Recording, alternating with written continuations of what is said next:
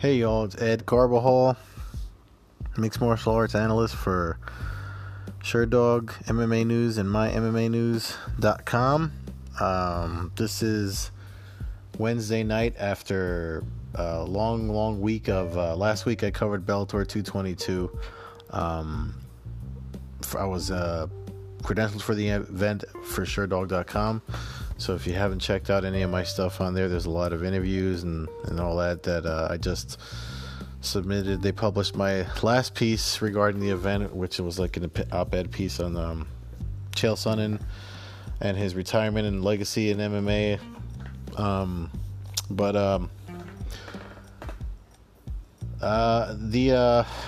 think the biggest thing that stood out to me from that event was Kyoji Horiguchi and Darrion Caldwell. I actually have and I spoke with Darrion Caldwell before the event. It was 2 weeks before the event, and I'm from New Jersey. He's from New Jersey. Literally like the same area. He's central New Jersey, just like me. Even though he trains out with Dominic Cruz and all them. Which was plenty of reason with wrestling accolades that he has in the state, plenty of reason that I thought he was going to take that win with him. However, if you saw the fight, the first round took down Horiguchi, was doing everything he said he was going to do, landing elbows, punches. But then later, he still took him down, but he was just inactive. I hate to say lay and pray for a guy that took the title from Joe Warren and Bellator, but he beat Joe Warren. He took the title from Eduardo Dantas, but it was just a bad night overall. If you're a fan of the fighters that work on the New Jersey side, although I can't say that for Patrick Mix and Ricky Bandejas. Ricky Bandejas from Brick, New Jersey. Patrick Mix from Buffalo, New York. That was Patrick Mix 10-0 undefeated. Couldn't be surprised about that. It was a quick victory. If you haven't watched it, actually, the entire preliminary bouts, which is worth watching. It's like 10 fights. There was a heavily stacked card. The Aaron Pico fight versus Aaron Borks is on there. Mike Kimball versus I forget the guy's name from Newark that he fought.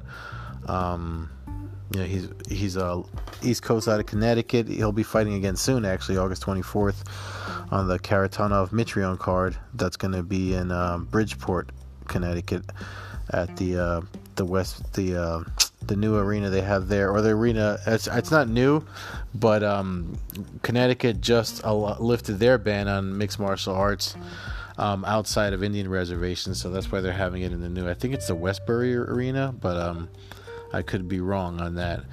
Anyway, if you haven't listened to those interviews, it's like 2 weeks ago, or no, actually the week of was last week. So last week's episode of the Coast to Coast Combat Hour. If you're not subscribed to that podcast, which is also on Anchor, please check it out. And we did a recap of everything this week, but I usually don't get to say much because Matt is very long-winded. He's exceptionally long-winded this week. He does a pretty funny rant, so if you haven't checked it out, you should definitely listen to it. It's funny, but it's true. One of the reasons I do a podcast with him is outside of his consistency is because of his knowledge and history of the sport and his passion for it. So definitely check it out if you haven't. But this podcast, this is my own. I call it the MMA Afterthought because I always like to give some thoughts after events and some predictions. I think the thing that I took away most of what happened in Madison Square Garden, outside of Chael Sonnen retiring, and I'm going to talk more about that in a minute, is the cross-promotional fight between Horiguchi and Caldwell. That opened the main card, mind you, and Horiguchi now holds 2 titles. He's the bantamweight champion at Rizin Fighting Federation in Japan, and the bantamweight champion. He's Bellator's bantamweight champion, and contractually he has to defend that title at least once a year. He just won it, so that title is with him at least until 2020. And Juan Archuleta, who also won on Friday night, wants to fight him for that belt because he doesn't like the idea of the Bellator belt, Bellator being the American mixed martial arts promotion, losing a title, to someone overseas. I mean, this is reminiscent of what's been going on in boxing forever. It's what makes boxing entertaining. I mean, Andy Ruiz. It's funny that these were all DAZN events too. I might have to subscribe to DAZN. Just cut the cord on my cable, and I barely watch TV anymore. But that's a whole other podcast on a whole other subject. Yeah, that's it. It could be the start of something that changes the sport. I know that the UFC is still the biggest, the $4 billion, leader of the sport, and they hold everything tight, and they don't like doing the cross promotional. But I mean, if it just makes it feel more like a truer sport and not this underground thing or a niche sport for people that are just borderlining between pro wrestling and fight sports. So that's what I took away most of it. And the other thing, as far as, like I said, I was going to talk about Chael Sonnen. So Chael, if you haven't figured it out in his career, all the things he says and the stuff that he does, it is a gimmick. The article that just published on Sherdog, I write about it. The stuff that gets folks excited in any sport, when people start talking trash and things like that riles fans up and gets them to band together, even if it's against each other, and our guy versus your guy, or our team versus your team. It's something that it's an ingredient, a marketing ingredient in the business that gets people interested, and you're not going to tune into something that if you don't have a stake in it, if you don't pick a side. So if everybody's cordial and nice to one another, it's hard to pick a side. So when it comes to stuff like the things that Chael has done in his career, you need a bad guy. And that's pretty much the gist of what I wrote on my Sherdog piece. It's a necessary ingredient. I mean, if you watched Conor McGregor versus Floyd Mayweather, two of the biggest mouths in the sport, none of the things they've said about their opponents are nice. And if you watch that pay-per-view, the boxing pay-per-view, technically, from as a martial artist and people that are in the know, it was a given that Mayweather was going to beat McGregor, but people still watch for the chance that something outside of what you were expecting might happen, or they watch because they hated McGregor coming into the boxing space. For boxing fans, he was a bad guy. So guys like Chael Sonnen paved the way for guys like Conor McGregor in MMA, and yes, it probably comes from pro wrestling. I actually cite the Iron Sheik documentary. It's called The Sheik. It came out in 2014. If you haven't seen it, and if you watch it, there's just interviews in there from Hulk Hogan and all these other guys where they talk about how they were put over by being, the good guy, because the Sheik was making himself out to be such a heel. Ric Flair, I think, alludes to the same thing in the documentaries he's appeared in. So, it's just one of those things that you kind of have to be a mark and get into it to have fun as a spectator and a fan. But if you're going to be a mark and take it seriously, then there's something, maybe you need to take a break and step away from watching for a while, because everybody, Kevin Isle and Elias Cepeda, they wrote articles at Yahoo, completely just like kind of knocking Chael on the stuff he's done in the sport, not giving the guy his due. I mean, yes, he's a cheat, but he's always come clean about his use on drugs and stuff like that.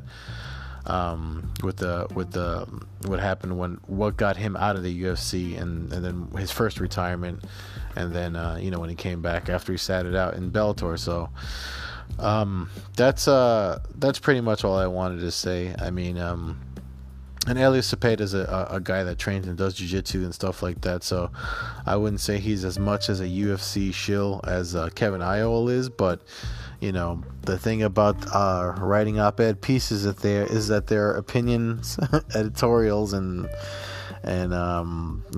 everyone's got their right to their opinion. So I just wanted to say that this weekend, UFC Greenville, it's a sort of light card. Main event is Renato Moicano versus the Korean Zombie. Moicano is a heavy favorite. If you're gonna bet, I would bet Moicano to win by decision. On FanDuel, he's plus 380. And also, I don't know the odds for BKFC 6, the Bare Knuckle Fighting Championships 6 event, but Paulie Malignaggi versus Artem Lobov.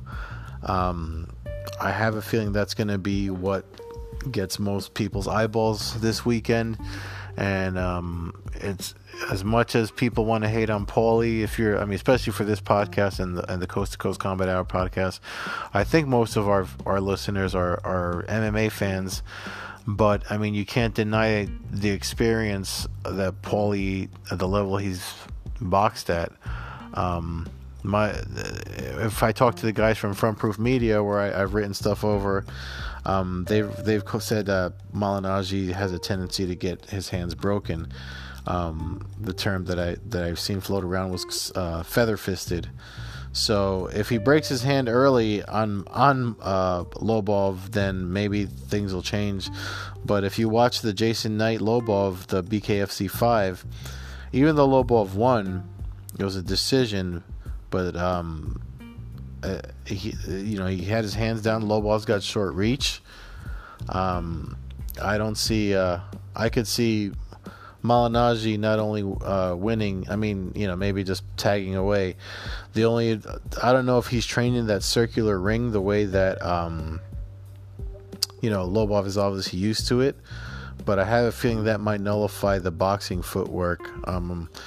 I'd have to speak to someone that watches more boxing, but I know like the thickness. There's things that matter in boxing that people don't account for, like the thickness of the mat on the ground of the ring, and the shape of it. The circular ring is meant to make the two combatants engage more, and I don't know if Malignaggi accounted for that in his training, so I wonder if that will affect his footwork. But those are the only two things that I would say are against him. But either way, the experience is all him. And I wouldn't be surprised if he just chips away at Lobov for the, and gets a decision, victory by just significant strikes and things like that. So BKFC 6, if you're watching it, it's on Fight TV. I think the pay-per-view is like $40. And I hate recommending them because they owe me money, but I'm going to recommend it anyway because I'll probably be watching it somehow, some way. That's all I'll say. And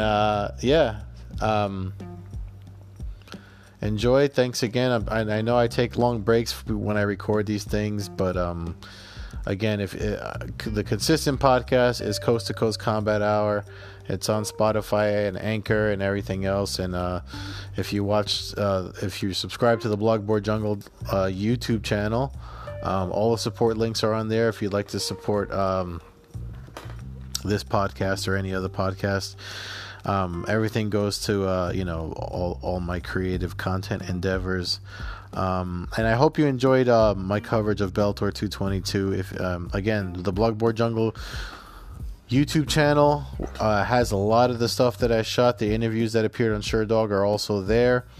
I'm trying to think what else is on. I mean, I still have stuff. I shot so much. I was there all week, and I still have so much stuff that I need to send up. The upload to the YouTube channel. So it truly is. It truly is one of these.